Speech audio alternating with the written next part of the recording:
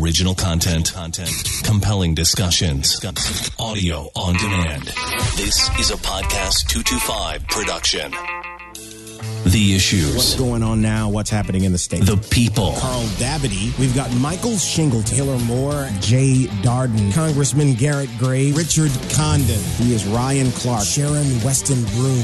The podcast. And we're going to talk about that. This is the Clay Young Show. Thanks, Neil. Welcome back, y'all. Another edition of the Clay Young Show here on podcast225.com, iTunes, and on the iHeartMedia app. Thank you for choosing us to get information about everything from the coronavirus to sports and politics, all of that good stuff right here in the kitchen waiting on you. And we got two hot ones to serve you today. How do you think hospitals are going to react and evolve and change and operate and all of those things after people start easing back into normalcy at a faster pace? Well, that's a good question. And we'll talk about that with Trey Nelson with the Baton Rouge General. He will be here with us in studio to talk about what's happening there. One of the first testing sites in the region happened here in Baton Rouge at that hospital, or at the Baton Rouge General Hospital in the middle of the city. And it was the result of collaboration, leadership, and people just jumping in to deal with this reality that we were all becoming aware of with this coronavirus. And so we'll talk with him about that. Detective Chris Stewart retired from the Baton Rouge Police Department some time ago. He, at one time, was the president of the Union of Police here. Now he works at the legislature, advocating on behalf of issues that involve law enforcement and unions from around the state. And he's not a big fan of someone at the Baton Rouge Police Department. Well, he and I are going to talk about that because he's going to be here in studio with me, and we'll have a conversation. We'll also talk about the passing of another Baton Rouge police officer, Lieutenant Glenn Hutto, and Chris knew him, and so we'll talk a little bit about him. There is a memorial as we record this show this weekend at the Raising Cane's River Center that people can watch online by way of the Baton Rouge Police Department's Facebook page. And so Chris is going to step on into here, and we are likely going to have a pretty aggressive conversation, but I'm looking forward to it. So that's all to come. A lot of great information for you on the way. Stay right where you are as the Clay Young Show gets off the ground. The only interactive podcast in the capital city that lets you help solve a crime. There was a shooting. Okay, is someone shot? Yes, someone is shot. The Crime Stoppers podcast with Clay Young. Just some suspicious people running through the parking lot before. Real stories. It was my first love. Real crimes. Real people. Real justice. The Crime Stoppers podcast with Clay Young, exclusively at podcast225.com. Have any of you out there experienced an unfamiliar sensation when you're out in your lawn or garden, and that's being bitten by a gnat? Because I have, but I know a guy who can help you with that. Oh, I can help you with that. John Conroy is here. What do we do about gnats that bite? These are likely what they call buffalo gnats. Okay. They're in the black fly family, and Yeah. they do bite Yes, with they a do. vengeance. They'll Yes. attack you. Yep. Or it could be midges. If you're in the yard and you're getting bit and you don't see anything, they are either really tiny buffalo gnats or midges. And the best thing you need to do is treat the entire yard with a liquid product. Okay, I know I can get this stuff from you. How hard is it to apply? It's like you can put it in a garden sprayer and you can pull the triggers. I can It's do not that. rocket science. I can do that. In the Baton Rouge area, where can I find Pest Stop? Well, in Baton Rouge, we're located at 806 O'Neill Lane. That's about a block south of Old Hammond Highway. Or give us a call with questions at 273-4788 because we can help you with that. The issues, the policies, the people. This is the Clay Young Show. Back with Trey Nelson, who is the special consultant and liaison for the Baton Rouge General, and I remembered all of that, so I got through it. And he's here with us in studio to talk about the General system and what's been going on with it. As many of you can remember, when the pandemic was just beginning, the Baton Rouge General was the first testing site in the city, and the Mid-City location on Florida Boulevard was where people were going with the direction of their primary care physician to be able to go and get tested to see if they had this virus. So, Trey, first of all, welcome to the show. Thank you, Clay. I'm happy to be here. And let's start with that. The mayor was able to pull together a collaboration of healthcare professionals and other leaders to get this started. But kind of take us through the beginning stages of that and what that looked like. Absolutely, sir. And it's been a very interesting journey. Mm-hmm. I'm from Baton Rouge originally. Yeah. And I recently started working for the Baton Rouge General right at the beginning of January. Yeah. And when I first came on to the staff, the big thing that I was looking at was how can we make sure that the community is aware of what we're doing at Mid-City and the services that we offer. And then while we were looking at what that communication looked like and really reaching out and being a part of the community around us, the coronavirus hit. Yeah. And then the mayor used her leadership and kind of intuition to bring together all the hospital partners, right? In a way that we've never seen before in Baton Rouge, and everyone uses the word unprecedented. I think it's just going to go in the textbooks, right? Yeah. But she came together and said, "Hey, hospital partners, would y'all want to come together to create an emergency response, right, to addressing the virus and making sure that we ramp up testing right out of the gate." Mm-hmm. And Baton Rouge General, Women's Hospital, Our Lady of the Lake, Ochsner, and the Baton Rouge Clinic all came together and said, you know what, we're going to provide staff, we're going to provide resources, and we're going to provide a facility at the Baton Rouge General Mid-City campus. So right at, let's see, I think the date was it was March 16th. March. So that is almost 2 months ago, as we are approaching the 16th of May right now. Yes, sir. So how's it been with that adjustment to the regular operation of a hospital, having people being tested there, obviously treating people who have contracted the virus? How has that been? Clay, it's been very interesting because there's a lot of dynamics that have gone into making sure all of this operates smoothly. And as you just said, making sure that patients who do not have COVID-19 are also being treated. Right. So before all of this kicked off, we were really focusing on at our Mid-City campus specifically, all the services we have with our imaging, our pediatric rehab, our cancer center, and our wound care. Because as you know, wound care is really big in this city, and making sure that people with diabetes and other kind of conditions have our hyperbaric chambers that they could go into to save their limbs, their skin regeneration and everything. So we were balancing, making sure that we were still providing all the services to that community while also kicking off this testing. And then eventually starting the Surge Hospital. And we can talk about that too. Yeah. But with the community testing site, we pretty much stood up a full functioning outpatient testing site at the campus, which was very interesting because I think the Tuesday before we opened the following Monday, they started having conversations. And then Sunday they did a walkthrough, and then Monday we just jumped into it. Because with all this stuff, there hasn't been time to really sit down and say, let's spend 2 months working out the kinks of all this. We just said, let's do it. So the first day it was interesting. We tested right at 183 people. Really? Yes. And that's 183 people generally with hospitals. Imagine you go to an urgent care, right? Yeah. You need your ID, your insurance, you need all these forms and all that. Yeah. We still needed that information from people, but we didn't have the time to iron out the system that it was going to operate under by day one. Right. So I would say, Clay, there were probably about 250 plus people that showed up that first day. And the testing, as I understood it in the beginning, was uncomfortable because there was a swab of the sinuses. So the thing went almost up to the eyeball, the socket and into there. So Wow. So for everybody who hadn't had to get tested, you dodged a bullet. But the testing has evolved some, has it not? It has. So what is it now? How has it changed from that? So we still use the NP swabs, and that's the swab that, like you said, goes in. Usually with nasal swabs, you just swab around the nostril, but with these NP swabs, you're going further back, like you said. And that has been a big learning curve for patients and people who have been swabbing. Luckily, the swabbers know how to do it. Right. But it's not something you want to try at home. It's not. And I'll tell you what, I'm not clinical. And I've been wearing scrubs around the hospital just to make sure I can kind of clean my clothes whenever I leave the testing site. But I've told everyone, just because I'm wearing scrubs does not mean you want me swabbing. Not at all. That's because it's got to be the most uncomfortable thing.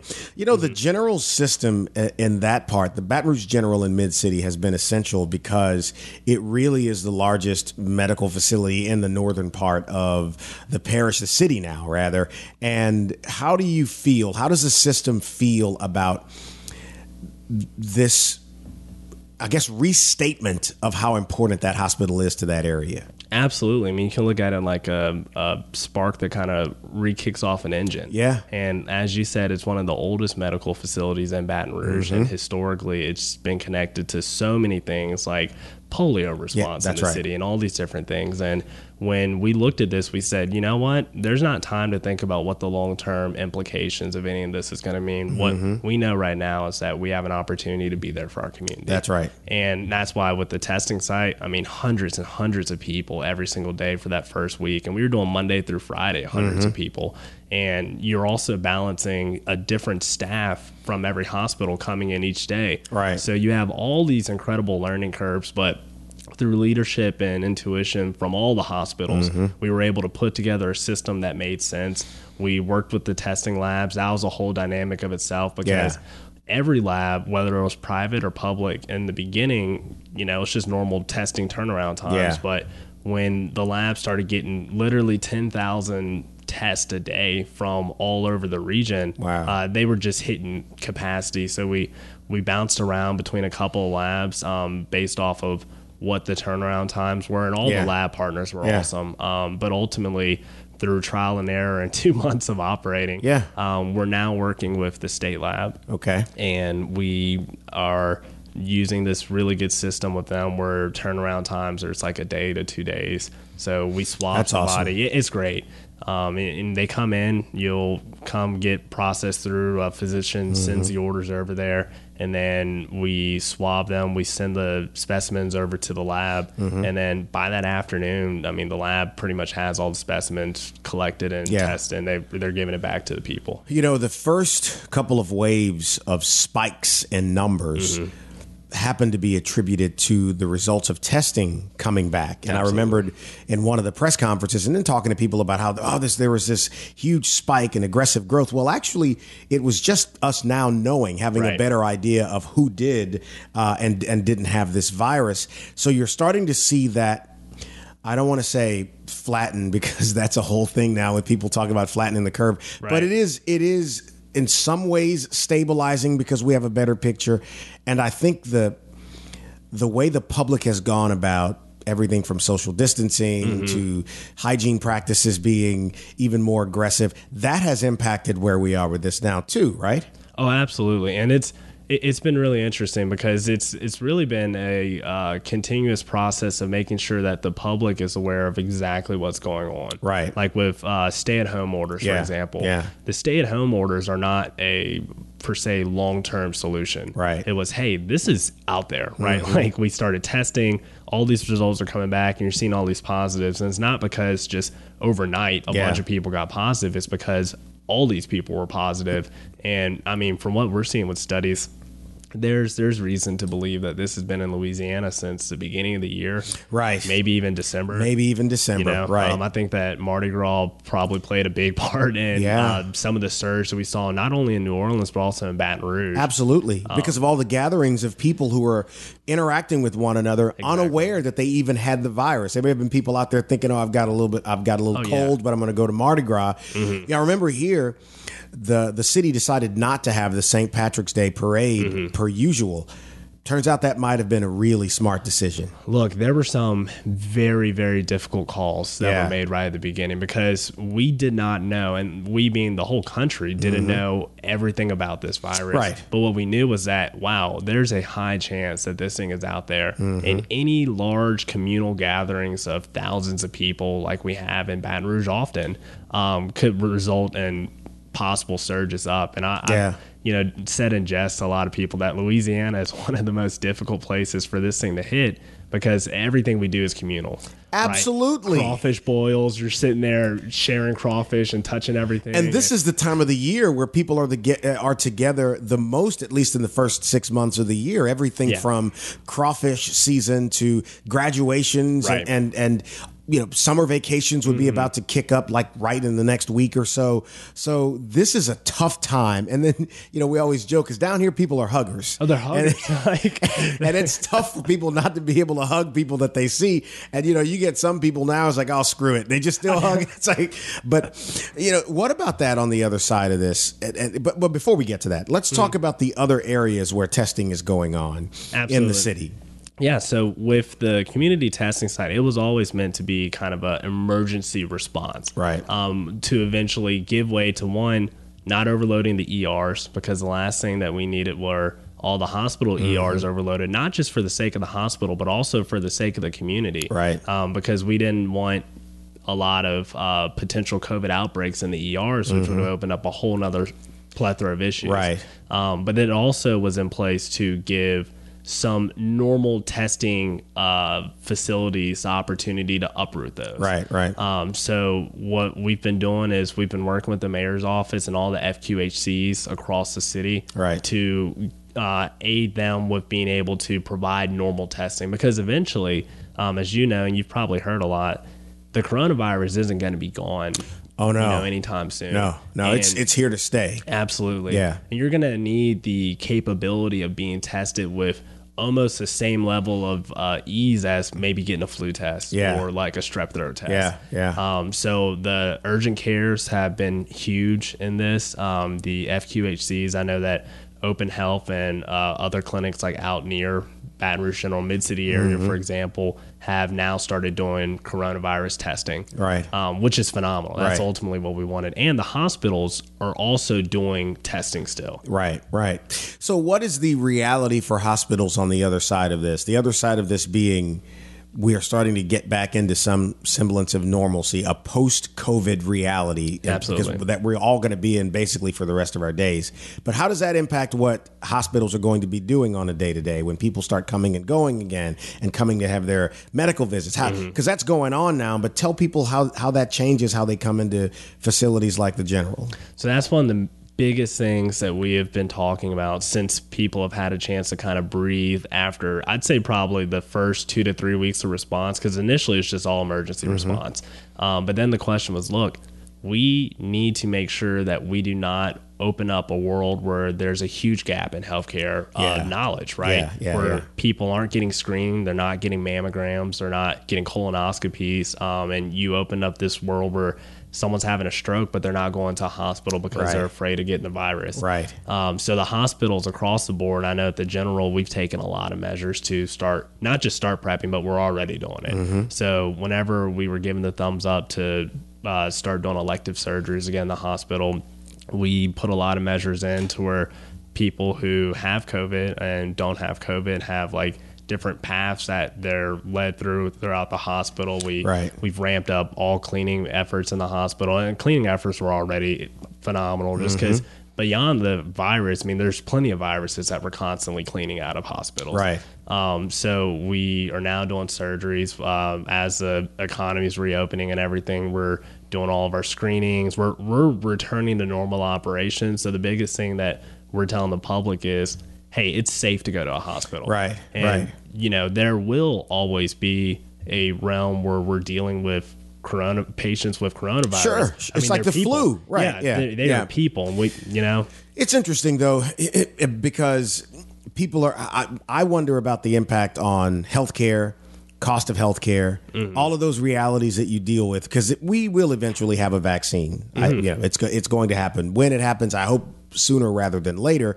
But you do wonder about the clerical side of this as well, because complicate is probably not the best word, but it's going to complicate how we deal with our health insurance and our medical business going forward. Would you agree with that? Absolutely. And we have been very intentional about making sure that we're working very closely with the state to understand what new regulations are put in place, specifically around the coronavirus, because when the coronavirus hit, it put this just curveball of pandemic insurance into the picture. And insurance companies, hospitals, all these different groups have had to really build out a model within their system so where they can make sure that people are being covered for this stuff. Right. But as far as your non-COVID related like hospital expenses and everything's staying the same. And like I said, we're now at a place where we feel very confident with our ability of keeping people safe in the hospital. You have visitor policies that are starting to return to the hospitals. And, we want people to feel comfortable with, hey, if your loved one is having a medical condition that they need to be treated for, we want them to be able to come into the hospital, but we want you to also, as a family member, feel comfortable bringing them in. And that's where that visitor policy comes in, because if you tell people, hey, it's safe for your loved one, but not safe for you to come in here, what's the message you're really telling them? Well, I mean, it is a double message. Right. Yeah. And you don't want people swinging by the hospital and dropping mama off at the front door and then leaving. It's like you can go in with elderly relatives, because there are a number of people who are caretakers for older relatives, and you could, parents or whomever, and you can go in. Is when you look back at everything from basically the end of February to where we are now at the middle of May, what could have been done differently? And people second guess the political part of this. I don't want to get into that. Yeah. I mean, from a communication standpoint to things that when you say, okay, now if we're ever faced with something like this again, we know that this is something we could do that we may not have done before. That's a fantastic question.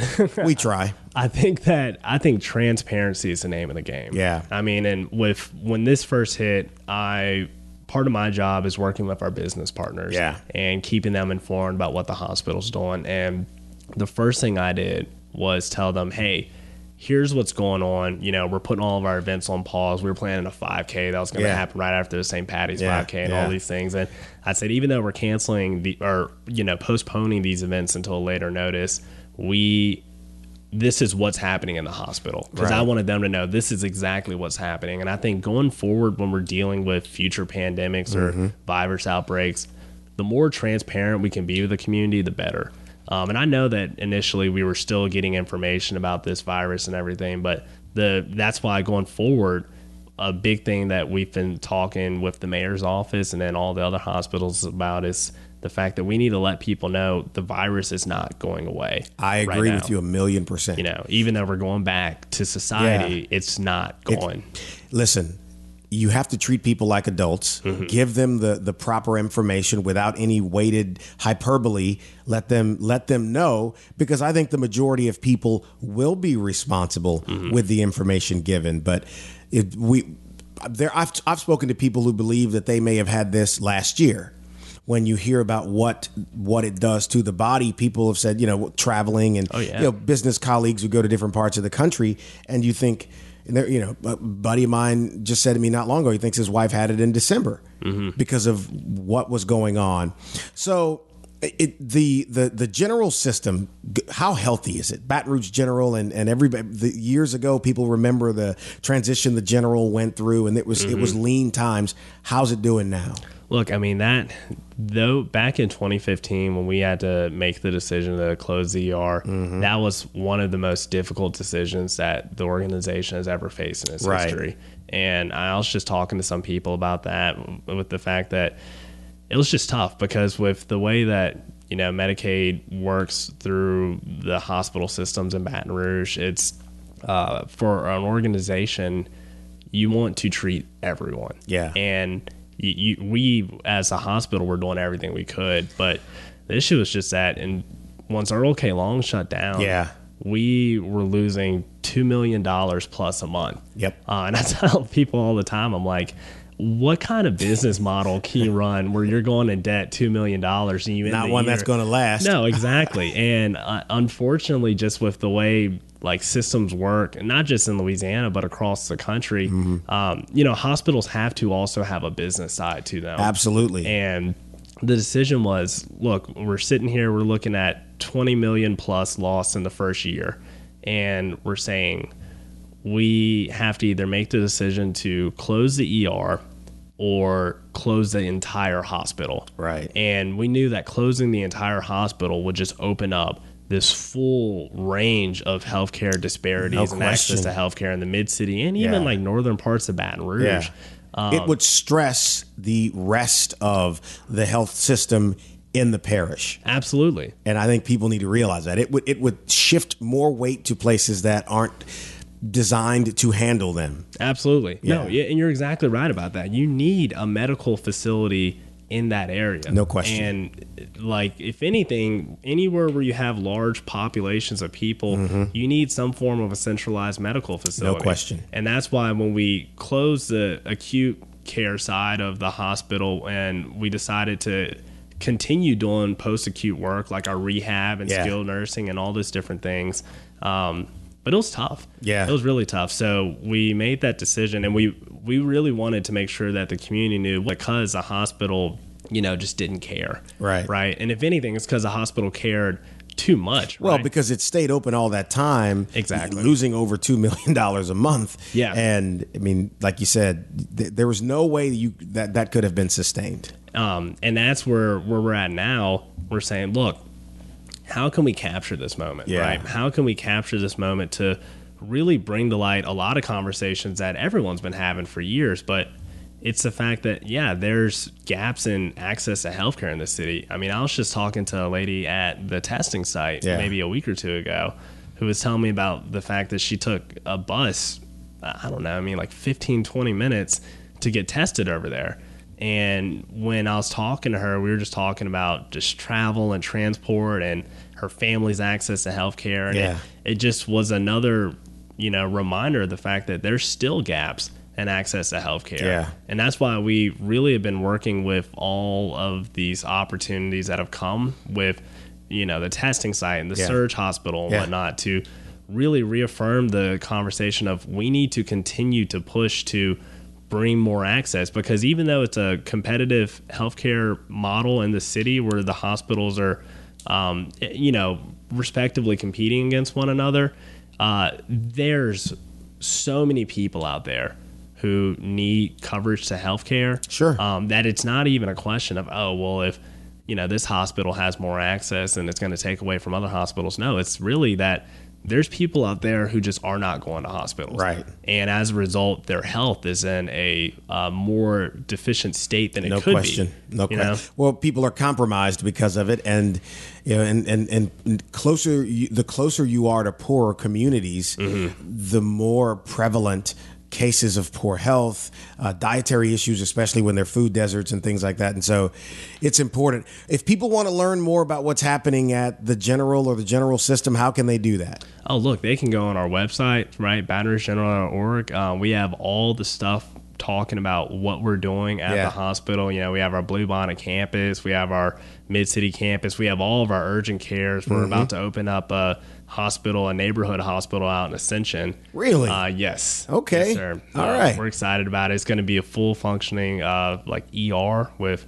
14 beds there. We have outpatient, inpatient beds. In Prairieville? In Prairieville. Wow. Yeah, Wow. right off the interstate. So there's 24 beds total between the outpatient, the inpatient, and everything. But we're actively looking to see how can we continue to expand the access to healthcare. And we only go to places where we're seeing that there is some type of disparity. I mean, we were looking at tens and tens of thousands of patients a year coming in from the Ascension area, and we're like, well, look, let's give them their own hospital. Let's give them funds that they can put in to build that hospital up. And then even with our Mid-City campus, with that's part of where that Surge Hospital came in, because talk about the Surge Hospital a little bit. That has been one of the most interesting partnerships, but amazing partnerships I've ever seen. Yeah. So you have this dynamic where the governor's office and the hospital are working together. Yep. And they are working with us to be able to open up this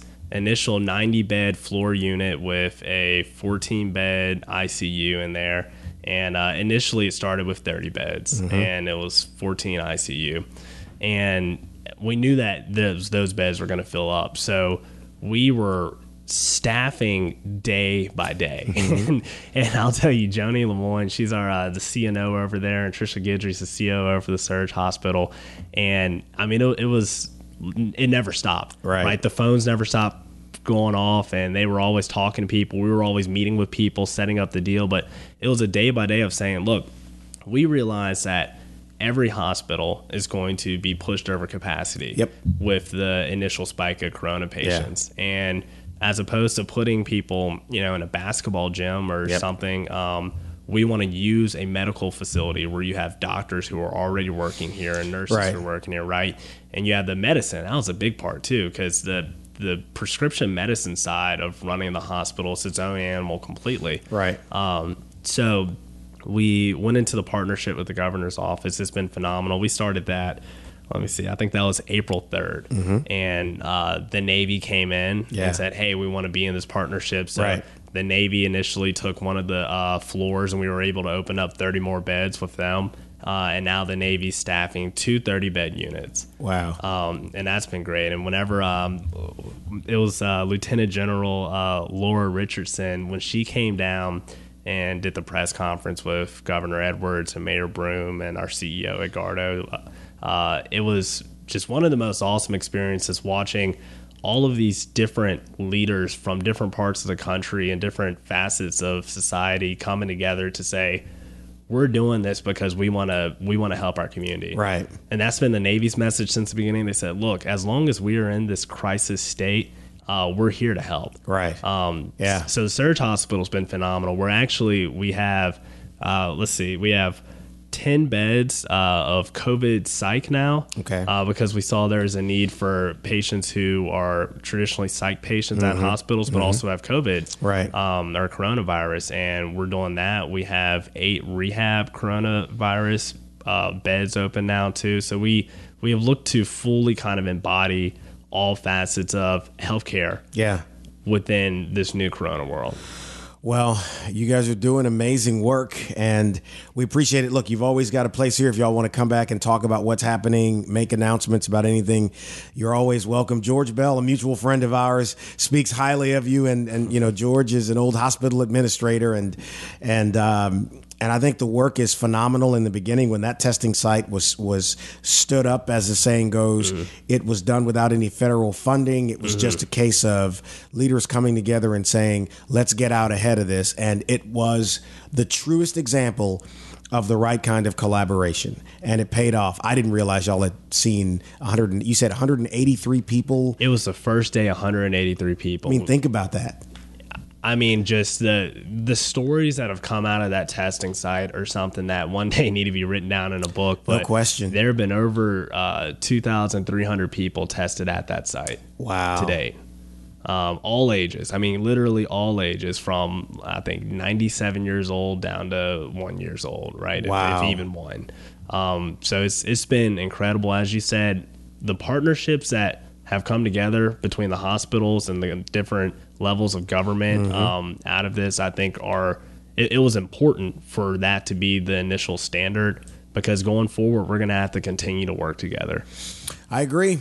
Trey Nelson with the Baton Rouge General. Thank you, brother. Thank you, sir.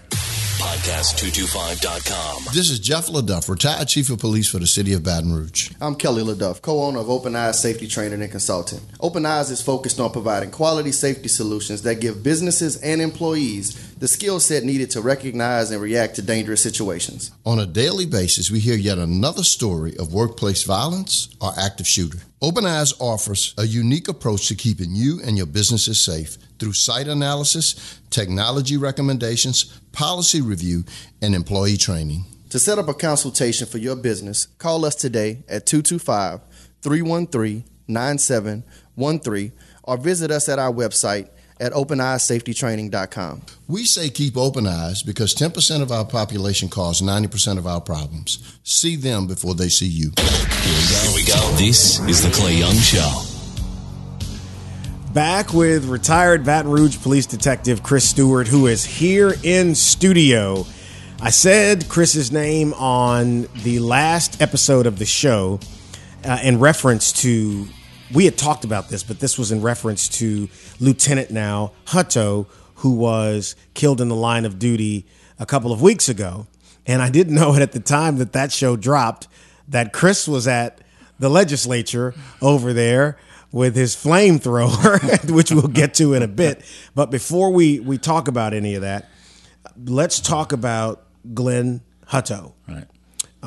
Obviously you knew him. Everyone now knows the story of what happened with him. Right. And what are your thoughts? What do you want to share about him and the situation? We weren't extremely close, but I knew him. I had worked a couple extra duty assignments with him. We came on about the same time.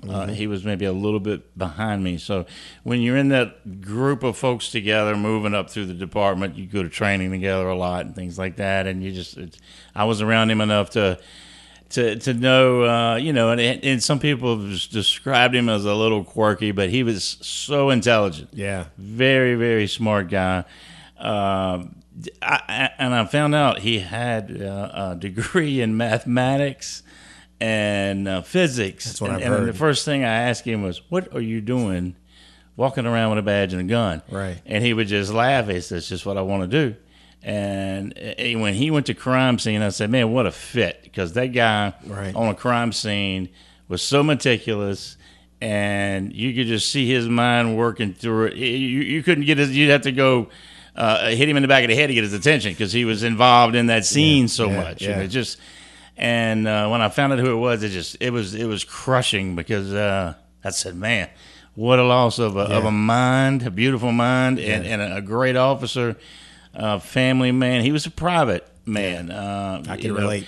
Didn't really talk a lot about the family. I don't think some folks are just like that. They don't. I can relate. They're private, and I've always respected that. Some people love to jibber jabber about kids, and some don't. But whatever, But Glenn was a fantastic guy. I know his parents, and it's a lot. It's a tragic loss, and the whole way that played out is just gut wrenching. Yeah. And as an officer.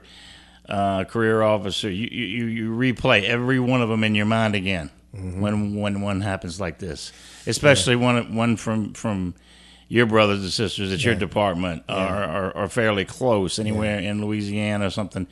You can't help it. You just do. The processions, the outpouring of grief, and just taking it an instant. Because of an animal, senseless. It wouldn't. Who had already murdered somebody? Correct. Yeah. Earlier. In already the day. took one innocent life, and now, the story. It's horrible about some of the things that came out, and I don't even like saying their names. I refuse to. I haven't. I don't do that. I'm not going to give them any kind of airtime as far our conversation time, but. You know what this guy supposedly had said and that mindset, and it's just so pitiful. And my heart goes out to him, and like I said, the Hutto family, and it just it's going to continue to happen, Clay. Yeah. That's we can sit and ponder and wring our hands, but all we can do is prepare and train. When I was in the Marine Corps, it was always a slogan, the more you sweat in peace, the less you bleed in war. And that was a training motto. Yeah. And it's ever so true today in law enforcement and in anything in life. You prepare yourself and you do the best you can when the time comes. But we're going to continue to lose officers, unfortunately, and it's tragic every time it happens. The first person to say that to me was Jeff LaDuff, mutual friend of ours, and this was after 16 took place, and we had a conversation about that. Right. But what happened here was really a continuation of a couple of weeks because Dallas had just happened. Right. And he said that, and this new mentality in the culture of violence that cops are easy prey or it's open season for these guys, because this guy lied in wait for these officers to arrive. Yep. Absolute ambush. He could have tried to flee. He lied in wait. Or he could have turned himself in. He'd already stolen a car. Right. Just horrible intentions. And see, the thing that always angers me about things like that is there are lots of people who live in neighborhoods like that who need police there. Absolutely.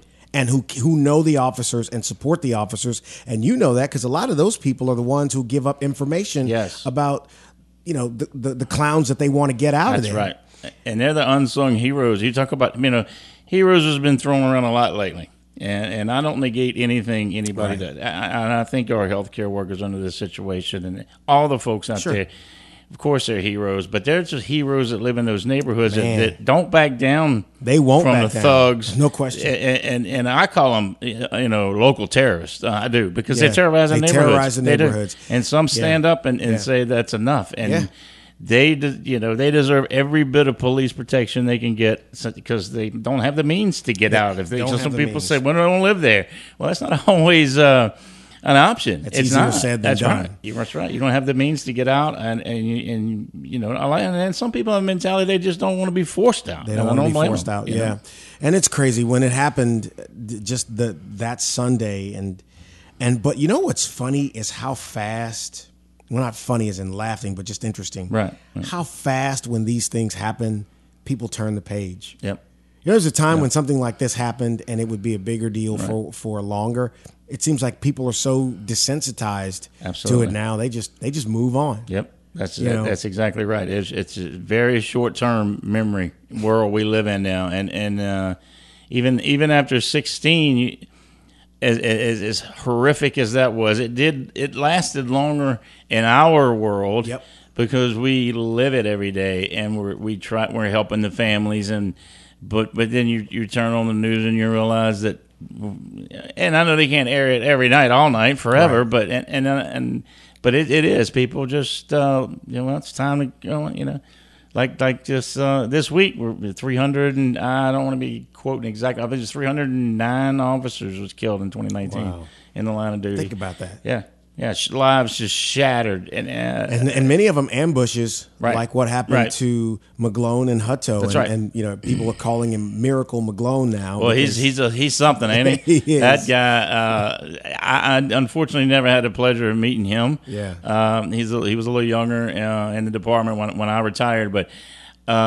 He seems like he's much the man to look up to, to come back from that because he's tough. I know, people had really bad scenarios playing out all day, after that, but that's common when something like that happens. So the other thing, and there is a memorial as we record this weekend. That would be on Saturday if you're hearing this before Saturday the 16th. And tomorrow, as we record this, there is a candlelight vigil that is happening in Washington, D.C. This would typically be Police Week, which is a national week-long celebration of the service of law enforcement officers, but also a memorializing of those who were killed in the line of duty. So for someone who has never either heard of Police Week or they don't know what goes on with it, talk about that. Well, like you said, the beginning it comes together as a celebration and of police and what it means to be in law enforcement at all levels, from local to state, feds, everybody it participates. And towards the end of the week, and there's festivities going on all over D.C. around the mall. Folks like the FOP and the International Union and other organizations across the country, police-related, will put together different events. Mm-hmm. And a lot of it focuses around the survivors of the previous year and current law enforcement. And then the end-all is the Candlelight Vigil, which is very, very emotional. It's tough. It really is. Yeah. I went one time and I said, that's enough, because it's in my heart and it'll be there forever. And it was after 9/11, and man, I tell you, we didn't lose anybody that year in Baton Rouge, but the union would send a group to represent Baton Rouge, and I got fortunate enough to be picked to go on that trip, and I wasn't even on the board or anything back then. And we went there, and the New York City police officers that represented for their fallen was unbelievable. I mean, just thousands and thousands. You don't realize how big NYPD is until you see that. And I was like, is anybody left protecting the city? Because they look like they're all here. But it was a beautiful thing to see, and they have a bagpipe. You know, a lot of large agencies have bagpipe and drum groups for their own agencies. So they have that as part of the candlelight vigil, and it's a beautiful thing to see and to be a part of it. And I've been to D.C.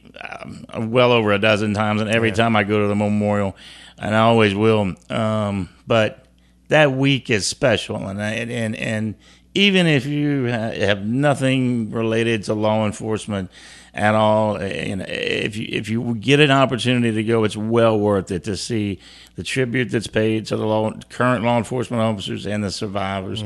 And they're picked up from the airport by a group called COPS, the Concerned. Forget exactly what the acronym is now, but anyway, they're a nonprofit that look after the families after something like that happens.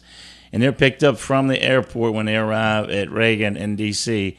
and brought to a hotel. Everything's paid for by different organizations, and they're treated like royalty, like family, and they are. And not just for that week, but all the time. But everybody does as much as they possibly can to cater to that family and take care of them in that week. Because of what they've lost. That's absolutely. And they deserve that every single day for the rest of their life. But for that week, they're going to be treated as special as they possibly can by everybody involved, whether it's from your agency or another agency or whatever. You can take care of those folks and let them know that you care. And this is the first time in ever. It's since they've been doing it that it's not happening as typical this week, and it's because of the coronavirus. Correct. Yeah. And it was started. I believe the proclamation, with the week was some time ago, but it has grown over the years into a full week-long, stage of events and the candlelight vigil, and then the actual Memorial Day where they read all the names from each agency. Yeah. And that's a moving tribute, but it is. I mean, look, I've watched it before on TV, and it's raining, pouring down rain. They're going to have it, and it doesn't matter. Yeah. This is the first time it's ever been canceled. I mean, it's going to be virtual. But it's just not the same. No, not at all. So next year will be something, and I've talked to some of the widows who've been obviously here, right, and they talked about how exhausting it is, not in a bad way, but it's so much emotion and so much activity. You are physically drained when it is over. And then for them, every time they do something like this, they are reliving the fact that they've lost a loved one. Right. And we had 3 men killed here in 2016, and really left behind that is Nick Tullier over in Houston right now, who's still fighting hard. What a tragic situation that is. That is so sad. And I read the updates on Facebook and in the news does stories periodically on him. And he's not giving up for sure. No, he's not giving up, and his father and his mother, they've not given up on him. And I know that's. You hear people say, I don't know if I'd want to live that way or whatever. Right. And my attitude is always, that's not for me or anybody else to make a decision. Look at the inspiration, absolutely, that he gives other people. Absolutely, to don't just sit there. And, life is precious. That's man. right. Every second, every breath we take. So you can't dismiss it and treat it trivially. Like, no, life is precious. As long as you can hold it, fight for it. That's right. That's right. So here's the other thing. So now, and I never talk about this, but my company does work with private companies, as people know, not-for-profits, and some city agencies, including the Baton Rouge Police Department, which is led by Chief Murphy Paul, who is someone that people know that I like the guy. He's a friend of mine, and I've known every chief going back to Ferris personally, right? Some of them have been kind of only around for a cup of coffee, but in between. Right. And I like the guy, and I do think I believe he means well by the department. You, sir, are not a fan of him, and I wanted to talk with you about this. And before you start, I wanted to say this: we've known each other almost 20 years. And I have always lived in a headspace that is, my friends, two friends don't have to like each other as long as they don't ask me to get in the middle of it. Right. So I don't do that. And then I, as a man, am comfortable with people having their own opinions, Absolutely. even being different from mine. Right. So when people hear us sitting here and talking and knowing you apparently, and I'm going to ask you because it may be business, it may be personal. We're all going to find out together. But the fact that we have been friends for a long time, and I'll say that. Yes. And then the fact that I tell you, I like the guy. I think he means well by what he's doing. Sure. And I say that knowing that I do some business my company does with the department. But for anybody to think that my feeling with him or about him has something to do with that, you know a hell of a lot better than that. Yeah. Because I'm not that guy. That's trash talk. Yeah. I can't find a word that it's so silly. You know better. It's just it's law enforcement. And we don't have to spend a lot of time on that. Yeah, I tell you, law enforcement is the biggest quilting circle in the world. All right, because there's nothing worse than board cops because all they got to do is jibber jabber about stuff. They talk and talk and talk. And some of it is just passing the time. It's BS. Okay, that's fine. But sometimes they go a little bit too far. They get a little too bored, And it's okay. I'm a grown man. I got pretty thick skin, but I always like to put that out there. And I think we need more. And I personally vouch for you 1,000%, my brother. Yeah, I know there's I don't play nothing that way. in my mind any doubt whatsoever that you are not doing. I'm everything. a business guy. That's right. You got. God forbid we make a living. I'm saying, man, and so now. What is your problem with Murphy Paul, Chris Stewart? There is no problem with Murphy Paul. You can, and I can tell you why, because you can go ask 4 chiefs right now that are trying to pass similar legislation that he passed last year. Yeah, and they don't like me too much either. So it's Murphy Paul. I don't know the man real well. Okay. Probably not nearly as much as you do. Yeah. But I do believe his intentions are good for the department. Yep. We just have a distinct difference of opinion and how to do it, and how to do it, or how to make changes. Which is okay. Which is that doesn't bother me at all. And in fact, I take no position on that because you're both law enforcement officers, or you're retired now, but you both have given your lives, and you still, in the capacity you serve, are serving law enforcement. And have to wear 2 vests now that are representing all these. Listen, I know some people who hated you when you were on the job here. I have 15 agencies now, Clay. Can you imagine? I'm making a lot of friends. That's okay. I ain't eating with you nowhere in public. Hey, look, a lot of the guys like me, so we still in good shape. Yeah. Right. But honestly, it is business. Yeah. It is not personal with Murphy Paul and myself, and not at all. I hope he doesn't think that, because it's not. I've actually never asked him. But I can promise you. I will. I can, but I've never asked him. I mean, I've talked to him a few times, and we've met in public, and I think he needs, in my opinion, to be a little more open-minded and sit down and put people at the table that don't agree with him.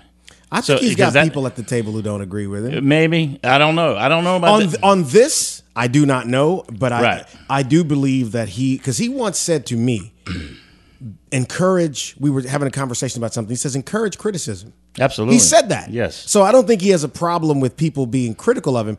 Right. What generally happens often, as you know, as someone who spent so much time in the public, is a kernel of something in the media isn't always the full picture of what actually has happened what has been said. That gets and look, last year there was some things said by some legislators about me on the floor of the House of Representatives, a personal attack on me. It was later, an apology was given in public by this legislator. And I'm not even going to mention his name because there's just no use beating a dead horse and living in the past and all that kind of stuff. Who was it, Chris? Ted James. But but Ted was told something that he didn't have a full understanding of. Yeah. And that's not his fault. Okay. That's not his fault. So you don't have beef with Ted James? No. We talked about it, and we got past it. By the way, he just got over the corona, too. I know. I heard that, and I wished him, well, and a speedy recovery. But did you really? In my mind? No. Clay, honestly, Ted James had this, and like we don't have to dwell on this long, but he had the legislation that the chief had, and we disagreed on that. We've disagreed on other things, but I think he got information that wasn't correct, and he didn't verify it, and he said some things, and it was out of line. And look, I have thick skin. I've been doing this a long time, but if you get too outrageous, I'm gonna call you out. Right. That's just. Politics is rough and tumble. Right. What I do, full contact sport. Absolutely, and what I do with the unions is rough and tumble, and I don't care, or I don't mind, I should say, if somebody disagrees with me. It keeps us healthy as a community, nation, everything else. However, when you get to the point where you're outright lying about somebody's character, because that's all we have. You mean the broadside against you on the floor? Right. Okay. And I can't defend myself if he's on the floor and I'm sitting in the audience. Right. Okay. I can't even. At the Capitol is a lot like law enforcement. Okay. Your character and your integrity is all you have. Right. Your word, and if that starts, eroding away based on lies, that's just it has to be addressed, and he did. I'm giving him absolute kudos. He apologized. He apologized. It's the most a man can do. That's right. When we went into the Senate at that committee meeting on the same bill, first thing he did, and we shook hands afterwards. Now we haven't had long conversations about it. All right. But hey, you know what? I'm big enough to put it in the past. But my point is, the disagreement is on the mechanisms that the chief and, like I said, these other four chiefs are trying to use to change the system. So so that everybody is in the room with us on this. Not to interrupt your line of thinking, even though I guess I did. The legislation you're talking about was a bill authored by Representative Ted James that dealt with the promotion structure of law enforcement, specifically here. Right. Correct? It was a local bill from Baton Rouge only. And so James authored the bill. The chief was in support of the bill. Correct. And that's what you are talking about. It would have changed the way that officers can be promoted. Oh, it did change. It passed. Well, yes. But that was the premise that of was what the premise of it. And what was your problem against that? The disagreement we have is the system that we have in place, not in Baton Rouge anymore, but in other municipalities across the state is not perfect. Okay, I'll be the first one to admit, but it is the most fair that you can find. Okay, you do. It's based off seniority and a competitive exam score, and we can get here and discuss all the ins and nuts and bolts of how civil service works. But at the end of the day, if a chief does not want, Chris Stewart to be a sergeant and he's not doing his job correctly and he's poorly performing, it's called a working test period after a promotion. It's 6 months long. And in the middle of that, if there's documentation by the chief or his subordinates to give to him and say, hey, this guy's not cutting it, it's just not working out, and the sergeant, then he demotes him. He don't confirm him at the end of the 6 months. And that's the old way Baton Rouge had it, and then the rest of the state has it now. And that requires work on the part of supervisors and the chief. That's the first thing I tell them. You have a way to not promote somebody that you think is substandard. What I disagree with is giving, like this bill does, the top 5 is the way the bill works. But when I understand it, he's using the top 10. He's changing his own legislation, and he's gonna. Is it within his purview to be able to do it? Well, he's the chief until somebody can test him, and then I know that there's legal maneuvers already been made to stop him from doing this. So, here we go off to the courts to fight and all this, and that's not my fight. That's Baton Rouge's fight. Absolutely, but I get they call me and they want advice, and I hear about it, and I keep up with it strictly because I'm a state representative now, of all the unions, and I have to keep up to date about what's going on because, hey, Baton Rouge is the capital city. Yeah. And what happens in Baton Rouge? I told them last year when that bill passed, you better get ready. And here we are. Now we got 4 chiefs filing the same piece of legislation in other parts of the state. So on the merits of that,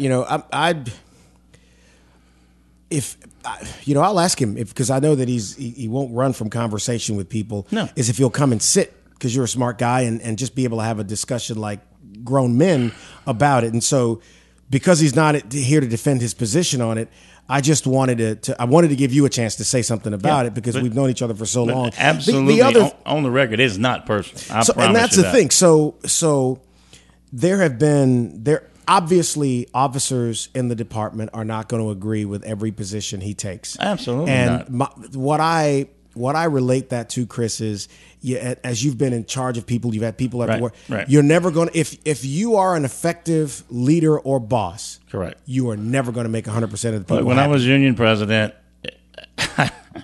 I was if I would have went out and took a poll and found that 100% of the people agree with me, I'd say, well, I'm resigning tomorrow. Because I'm not doing something right. Well, I tell you what, if Bobby Simpson ever sent you some gumbo, I wouldn't eat it. No, I don't know where Mr. Simpson's at these days, but I never get a Christmas card, and it disappoints me. It really does, upsets me. I bet it breaks your little heart that you don't get a card from him.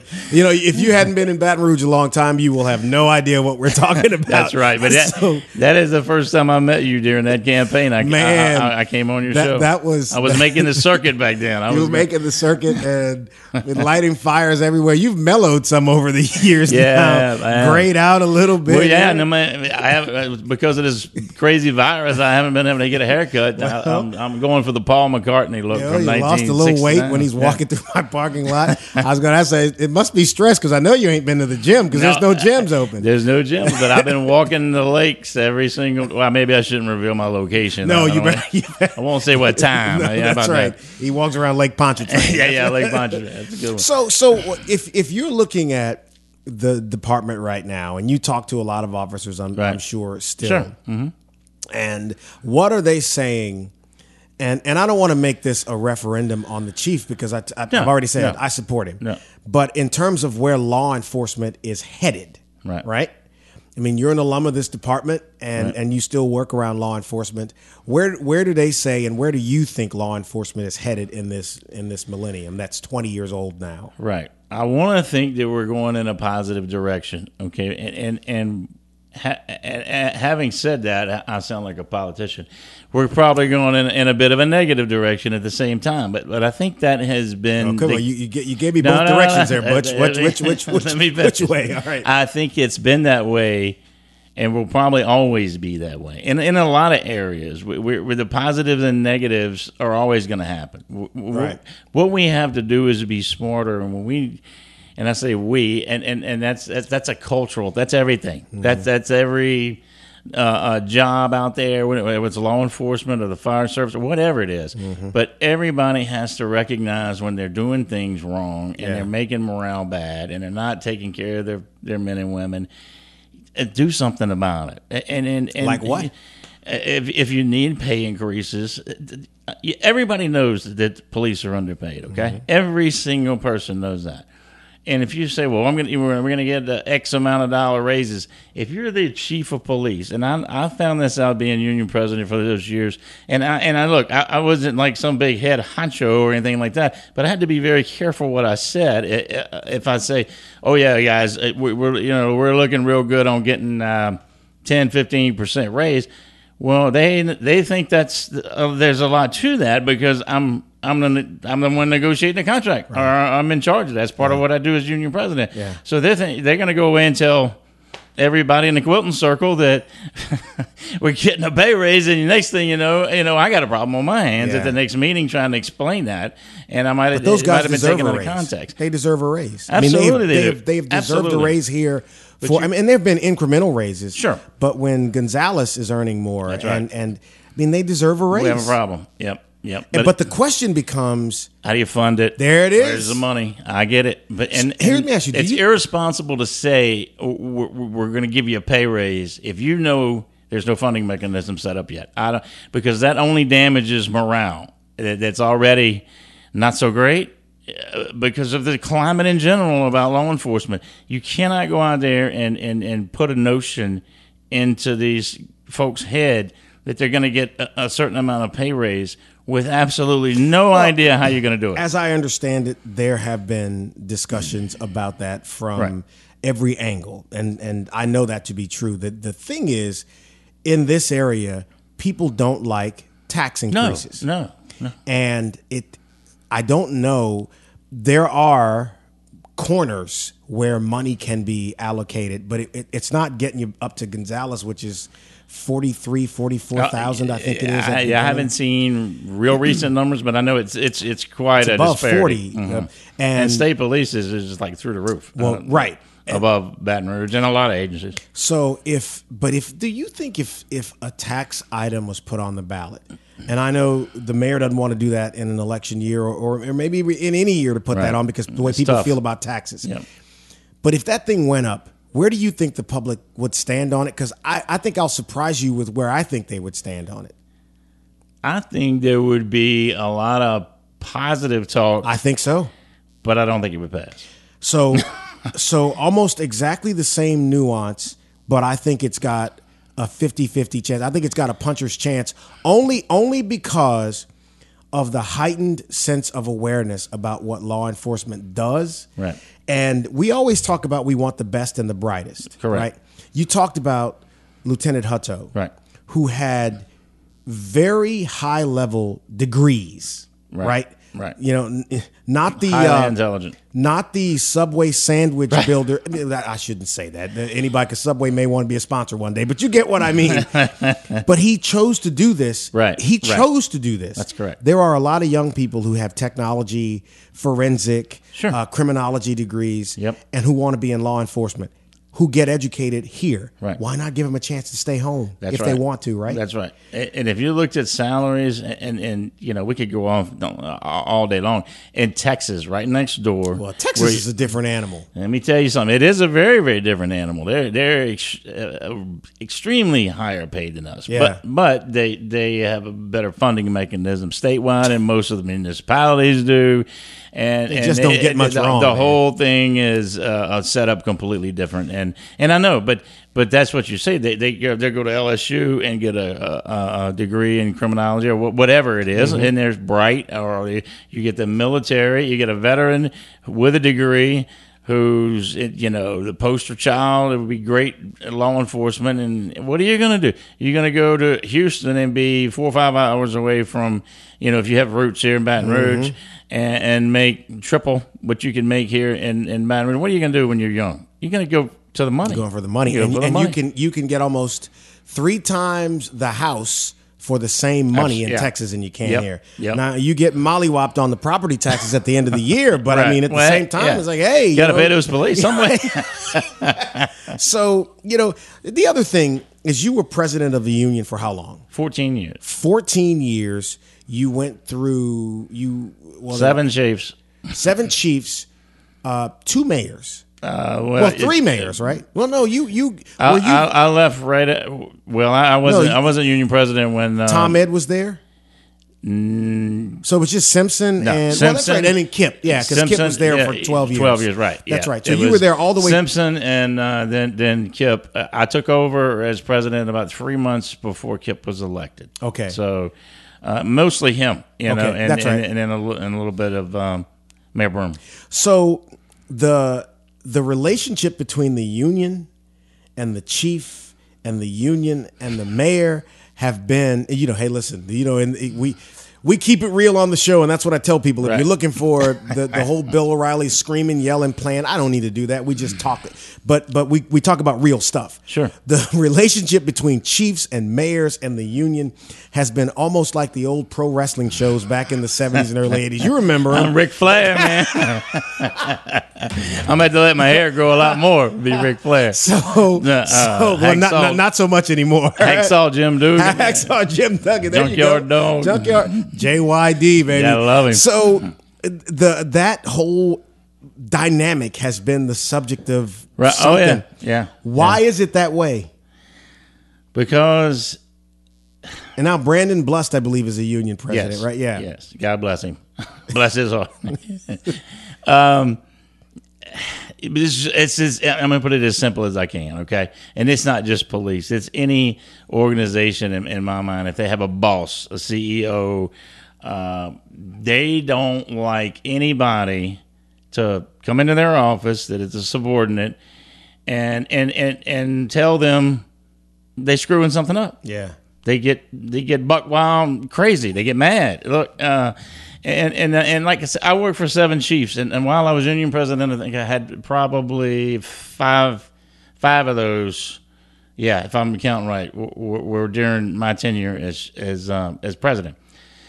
And I'm proud to say that I worked with all of them as best I could, and for some we got a lot. And I'm counting interim chiefs too, Sure. so that's a little bit different. Sure. But still, we got along well. There was one chief that things got a little bit crazy, but that I don't even count that one. All right, let's just say it like that. But Chief LaDuff and I had a unique relationship. In the very beginning, we had right off the bat. I became union president. Kip got elected. Jeff became chief. Terry got killed, and Katrina came. So we had a learning curve, all of us. That was unbelievable. Man, it's so funny. That was the summer of 2005. Yes, and I remembered at the time I was doing. As you remember, I was doing a morning radio show, right? And I remembered I had left to go do something, and I was going back to my office because this was right in the middle of the day. Like it was the middle of the week. Was it? Yeah, it was like a Wednesday, about 3 o'clock. So, because I was on my way to a council meeting. It was about 3 o'clock. And I remembered that day. And I want to get back to Jeff, but just how crazy that whole thing was. But and not to chase that rabbit, because I do want to talk about Terry before we get out of here. I had it to mention anyway because I mentioned it last week. Right. But you and him get off, like you say. This happens. Oh yeah. And then, not even a month later. About a month. About a month later, Katrina. Yeah. So this was like, I think this was like late July. So maybe a little more than a month. Yeah. Because Katrina was on August 29th.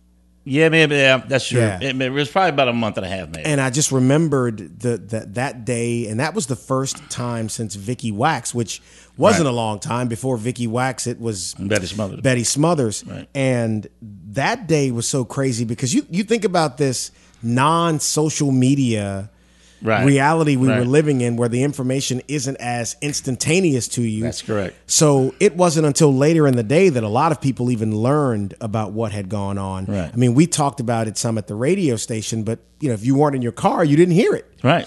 So that day was crazy. But you talked about you and Jeff and how y'all started. It was rocky in the beginning because maybe not rocky's not the best word. It was a big learning curve. For everybody. Me, him, and I really shouldn't throw Kip into the learning curve category because he out. Well, technically speaking, he wasn't learning curve as a politician, as a mayor. He had never been in the executive branch. Correct, and he was in his first year of his first term, barely even a half. It was. I think he handled it probably better than Jeff and I, at least at the beginning, because we had some very tense, during Katrina, the long hours and how to handle manpower, population swell we had overnight. Oh, it was unbelievable. Yeah. And the Terry Malonzo incident. Look, I remember, like I said, I hadn't been union president long, and I called our attorney's office downtown, and I said, I need everybody, all the lawyers, because we had so much going on. And Terry was dead, and we had 2 injured, badly injured, and multiple witness officers that was on the scene, right? And a dead suspect. And I was a brand new union president. Hell, I think the ink wasn't even dry where I took the oath and was sworn in as union president. I said, "What in the world?" And by the way, during all of this, that same day, the Black Rhino Clifford Etienne carjacks somebody That's or right. tries to. That's right. And pulls a gun on a cop. Yep. Gun jams. The worst he gets is pepper sprayed that Yep. day. Yep. And this was literally within minutes of all of this stuff going Yes. on. Yes. Not too far from there on Government Street. Yeah, some I was places. right at a bus station, maybe or something. Somewhere in that area. I remember that. Yep. And that was a crazy day. That was a crazy, and I'm not gonna mention his name without talking to him first. But I know the officer that could have killed the rhino right there, and he didn't. No question. And I don't know how, because you're already jacked up from everything that's happened earlier. Everybody's a little bit more on edge, and I don't want to say scared, he legit pulled a gun on the officer. Absolutely. Yeah. Yes, absolutely. And that could have been, can you imagine 2 back-to-back shootings like that? And it could, well, after July of 16, I'm pretty well convinced that anything can happen. Anything can. Well, that's unbelievable. But yeah, we had a big learning curve in 2005. Well, so what's the deal? We kind of got off on a tangent between all of the union, because the union's notorious, man. It's like notorious. It's the notorious FOP. Well, and I honestly think it, like I said, don't get a T-shirt made, somebody. If you heard that, remember where you heard that at. If you get a T-shirt made, I'm gonna get the OG on mine. But bosses don't like anybody getting in their Kool-Aid, so to speak. Okay, and I always tried to not take that approach directly and be diplomatic and talk things out. Right. And honestly, during Jeff's tenure, and we tell people this all the time, and he tells it he likes telling the story. He likes telling the story. But that's my guy, man. we spent a long time, and I still talk to him. Yeah. Look, one of the first people I talked to that Sunday when 16 when Hutto got killed, and on 16 was Jeff. I found out about 16 from him on my way to an event about law enforcement in the community. He was the one who called me. Well, I was still on the department on 16, so we got called out. But afterwards, I talked to Jeff. And you said he told you about Hutto, or did y'all talk that day? We talked that day. One of the first people I talked to, because we just exchange information and try to figure out who it is, how bad, what happened and all that stuff. It's in your blood. You never shake that.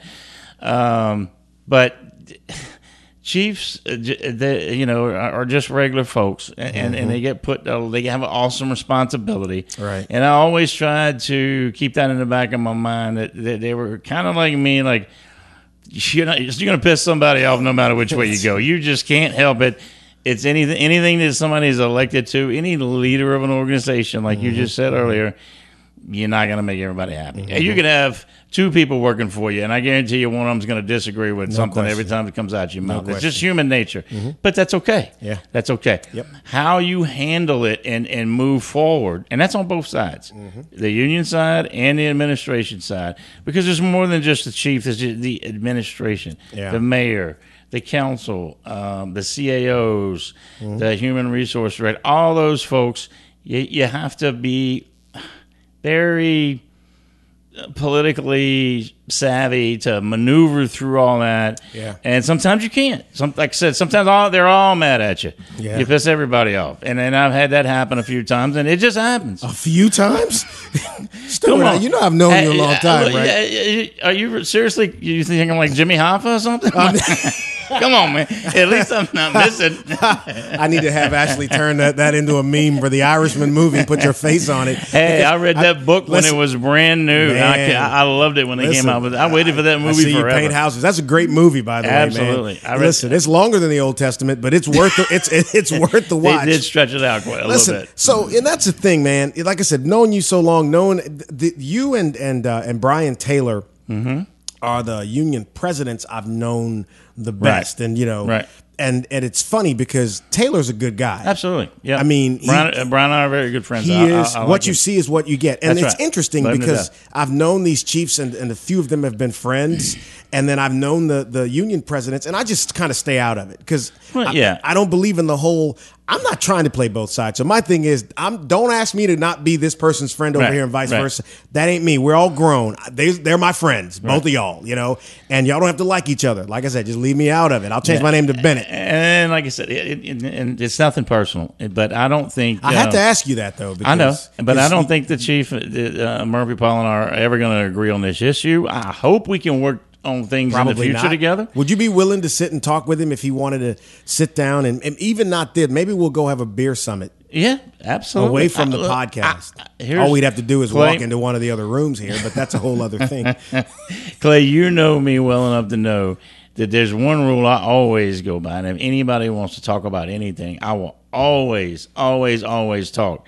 And we may not agree, and we may not work a damn thing out, but I will always sit down and talk. I know. I remember. Look, that's one thing about you that I do know, and I will say this: that you're not for sale, because there were a couple times, even with the relationship you had with Kip, that I got accused of it, and there were times when y'all were about to be at loggerheads over things, and then you were able to work it out. That's right. I mean, not all that kind of stuff doesn't always make public. There's a fine line, because a union leader, president, because there's a board that runs the union, but if you got the title president, everything falls on you, especially when times are bad. Everybody runs and hides. What the president said. Everything is going to fall on you, and you have to be careful and maintain a balance. You work for your membership. You represent your rank and file members. They pay dues. They expect you to do the right thing by them. And if you get too close to the administration, then you're accused of, like I said, somebody bought you. You get, and if you, but you can't be bothered with that, though. No, you can't. You got to just plow forward and not worry about that crap, because people are going to say it, and that's fine to let them say. And then if you fight too much with the administration, you're going to be accused of being a hothead. We're never going to get anything done. Blah blah blah. You've been accused of that. Absolutely. Yeah, a few times. Both times. Yeah. But you know what? Oh well. No, I did the best I could do. I did it my way. All right, for Sinatra over here. Well, people say, "Well, nobody ever ran against you as union president. You must have been good." I said, "No, nobody wants the damn job. That's why nobody ran against me." I can imagine. So, what you referenced earlier, and I've heard both sides of this morale in the department. I've heard people say, it's not as strong, but it's because of the environment and the times that we're living in. Right. And then a lot of people blame the top. And you talk to two people, and that doesn't always indicate where everybody is. You're talking about, about 700 employees of the department. Correct. So it's a lot of people. Right. And so I don't know one way or the other. Okay. Yeah. I tend to believe, because I see the job that these men and women do, that while times may be tough, I still think they love what they do, and Absolutely. I think they love where they do it. Yep. Where do you stand on that? I feel the same way. I think overall, morale is kind of an abstract thought when you think about it. And if it's bad morale, and a person, look, one person on a shift or a squad can become a cancer. And bring down a squad that was doing fine and enjoying their job. And if you get one person, I've seen it happen, and it just slowly, people start getting grumbling and griping about the craziest stuff, and that person transfers, and all of a sudden everything's okay. And I'm not saying that look, that's people's personalities. Yeah. And we're all type A personalities, and in law enforcement, every single one of us is a type A personality. Yep. Now, some of them won't sit down and argue with the mayor or the chief. That's up to the union folks. But at the end of the day, they're a tough bunch to get through to. And morale, look, cops don't do the job for themselves. They're not looking in. Oh, I need to feel good every day. Or I need to. They do it because they want to help other people. And there is no other reason. And the ones that don't feel that way don't stay around long. Right. They move on. Yeah. This is not for them or whatever. I've heard you talk about that. We've talked over the years. I mean, we talked a few times after 16 and on other subjects, whether here on the podcast or when I was still doing live radio. And you are one of the first persons to say when someone doesn't belong on the job, they shouldn't be doing the job. That's correct. And I've always said this about law enforcement, like any profession. There is no profession you will find where it's 100% good guys. No. Nothing. There's bad eggs in everything. Every profession. You cannot pick one profession on the planet. That's right. You certainly can't pick it in the church. So don't get me started. And let's not even talk about politics. So it doesn't exist. So what you want is, I think, and when I've talked to officers, the brotherhood is about protecting one another. And if somebody's going to hurt the brotherhood by crazy actions or irresponsible actions, most of the guys that I know and gals that I know that wear a badge don't want those guys wearing the uniform. No, they don't. They hurt everybody else. And we would always get bad rap, so to speak, or get grumbling about representing officers when they got in trouble or whatever. And we were all the union or represent that's kind anybody. of the way that works. Well, you have to. Yeah. All right. Yeah. They're a dues paying member, and they're entitled to the same thing that everybody else gets.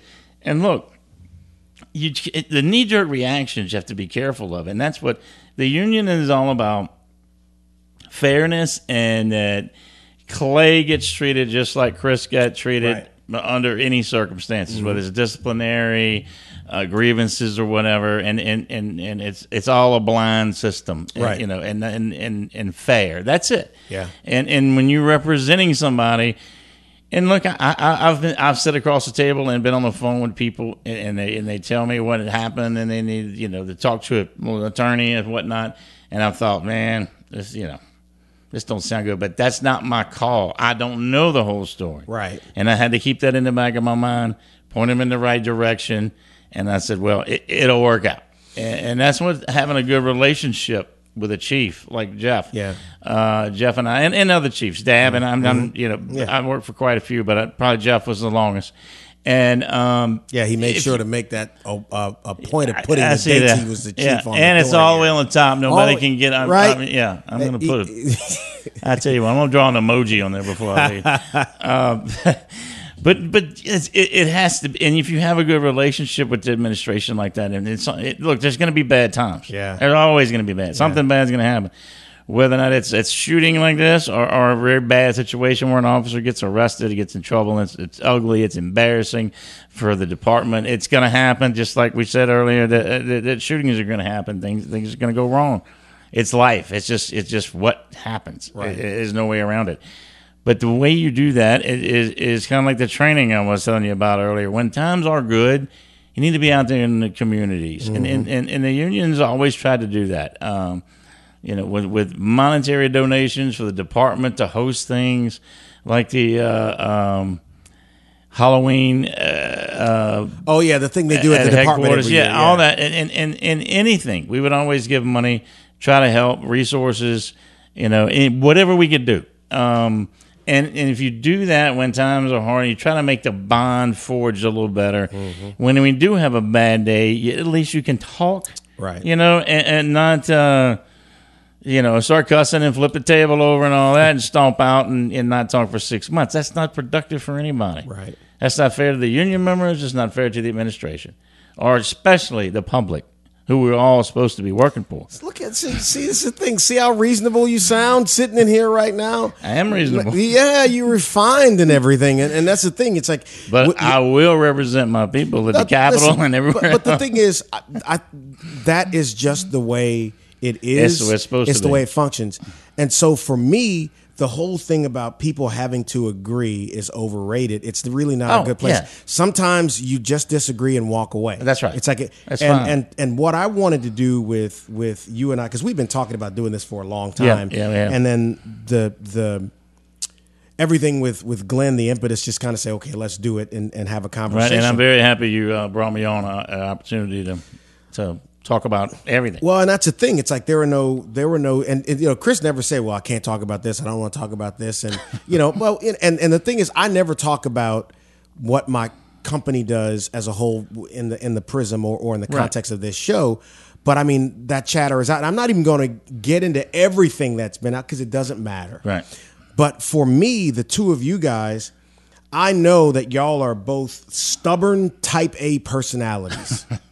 And you both love men and women who are in law enforcement. That's I right. know that to be 100% truth because I know you both. We need to look at commonalities more in everything that we do. But here's Right. the thing. There are things that you will just never agree That's on. absolutely Now, right. I didn't see the testimony at the Capitol. I heard about it.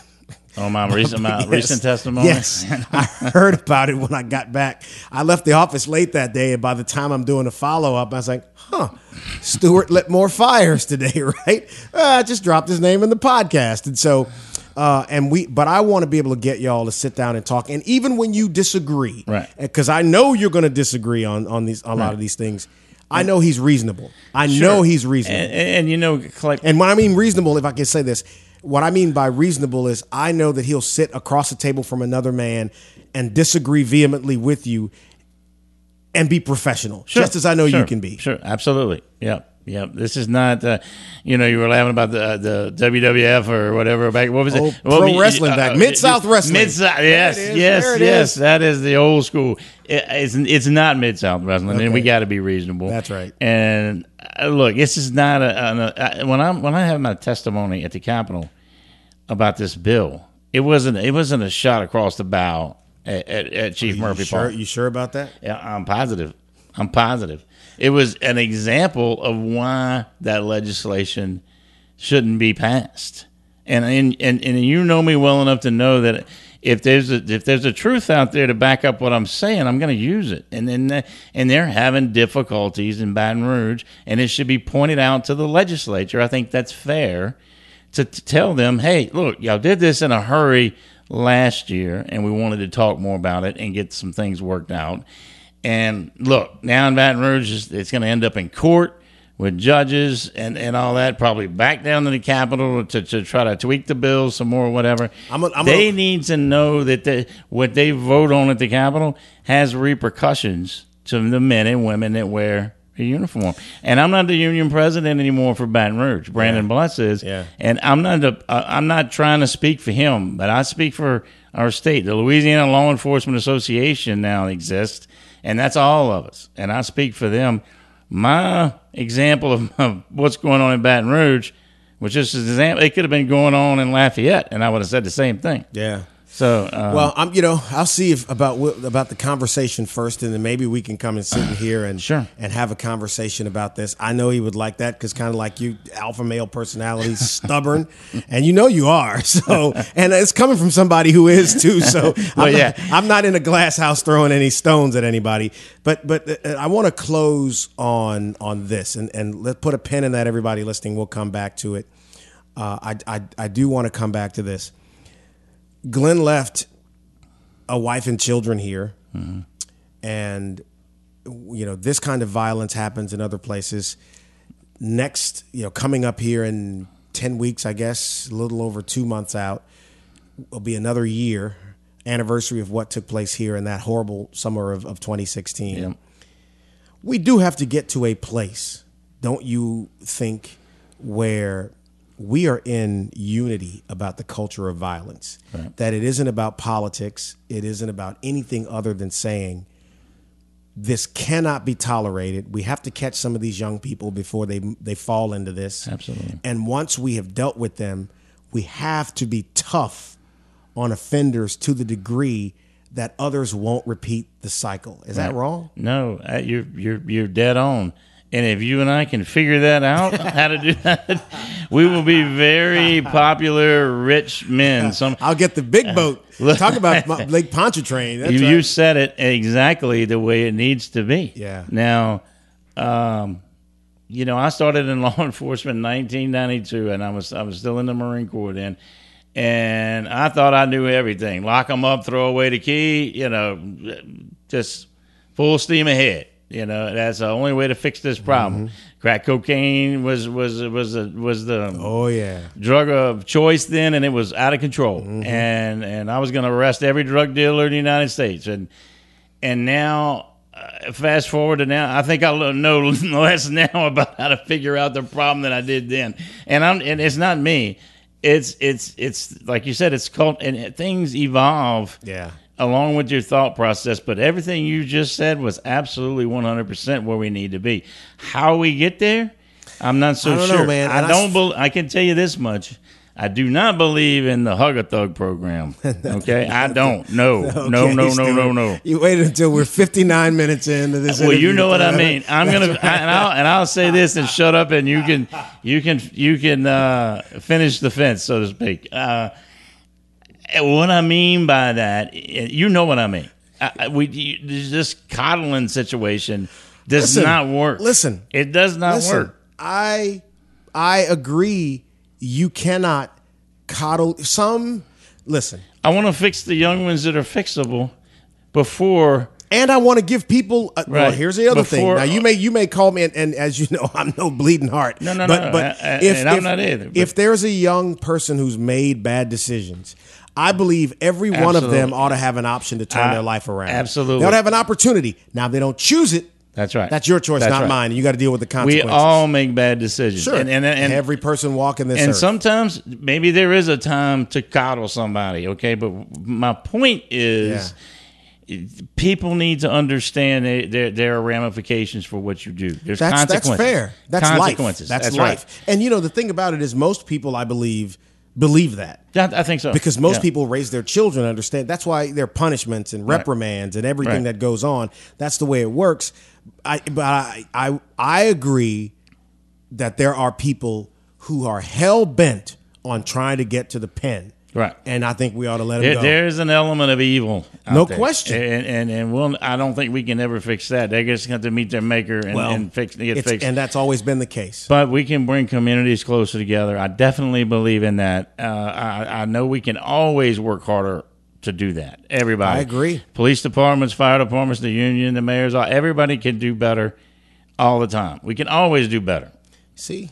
This wasn't so bad. No. I guarantee you there's a lot of people who turned on this podcast thinking, I know I'm going to hate him. Why the hell is Young having him on his show? And that's the thing. It's like but this is no different than conversation. This is almost like conversations we've had just kind of talking on the phone. Absolutely. Over the years. Yeah, and you and I talk, just like I was saying earlier about Jeff and I periodically. I talk to you all the time. I text you and truth be told, and you can admit to this, I have the first time I did ask that question about you and Chief Paul. That was here. I had never asked you before because I wanted it to be here. Yeah, you got me. No, I didn't get you. I wanted.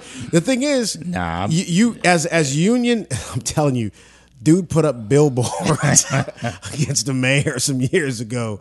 I mean, savage. So, but just personally and me putting it out there in all transparency is that I like the guy and I think he means right by. I wouldn't have decided to even do this work and be involved in this because if people really knew the story about this, they would be shaking their heads at me. But I think it's important, man, sitting around complaining about everything and never ever doing something about it doesn't help anything. No, indeed. And I'm not talking about the relationship with the department. That's business. Right. I mean, I'm talking about just trying to make it better. Right.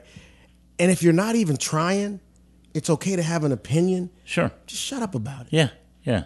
Either put your best foot forward, do something about what you think is wrong, right? Or shut the hell up. Yeah. So here for an hour, we an hour and 2 minutes. So really? I think did we leave? We just started. Did we leave anything out?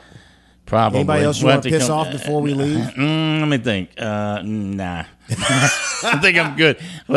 You want to offer any thoughts again as we close? Last thoughts on Glenn as we wrap up the conversation? I just can't express the amount of emotion involved in any time we lose an officer, especially a caliber like Glenn, a family man, wife, great woman. Just he's a husband, he's a father, he's a friend, he's an intelligent person that went and just senseless. No. And I just hope everybody will just take a moment.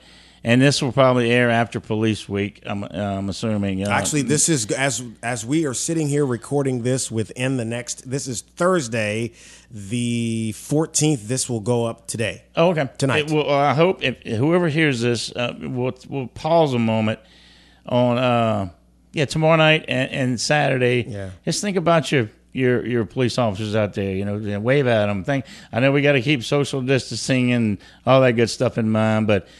just tell them, we appreciate what you're doing. Look, I told a lady at the gas station today, I appreciate you working because, they don't have to. They could figure out some kind of way to stay home and, draw unemployment or whatever, but they're working. And sacrifices. That's right. And then they're making a lot of money. But that's what it's all about, remembering those folks and just take a moment and reflect on it and, it's just funny. Say a little prayer. Yeah, man. And I saw at the post office yesterday a young lady who looked like she couldn't have been any more than 26, 27. Mm-hmm. She was in her military fatigues going into the post office.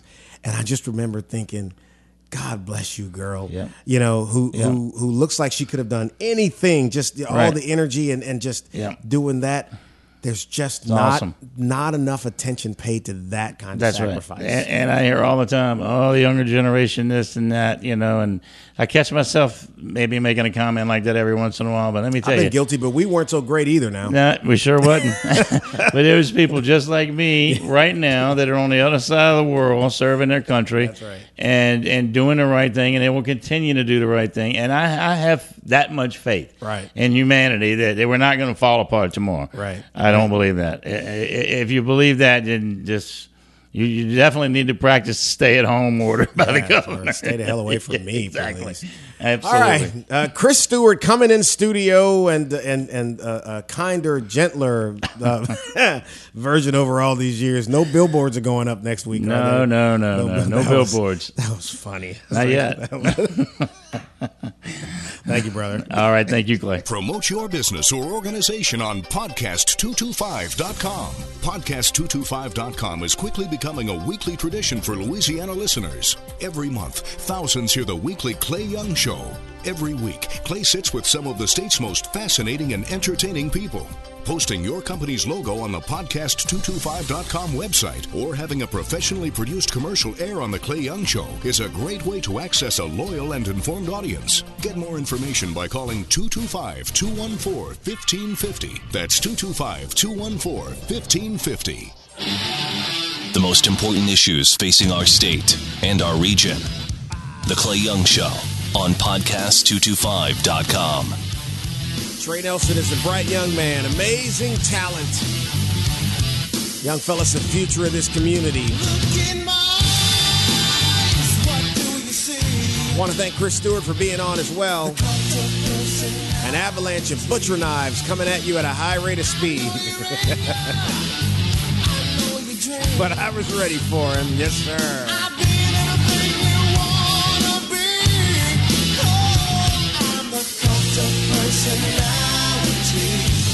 So we're going to get out of here and not keep this one long because the show is a little bit long this week with the guys who are on. I appreciate them being on and talking with us. Trey and Chris were both in studio with me here at podcast225.com. Hopefully you are ready for phase one to roll out here because it's rolling out whether you're ready for it or not.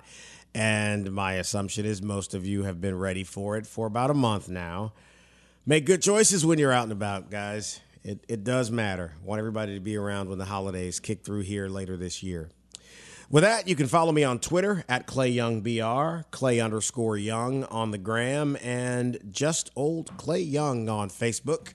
The email address is clay@podcast225.com. And you guys have a great one. Thanks for listening. Join us next week for another edition of The Clay Young Show.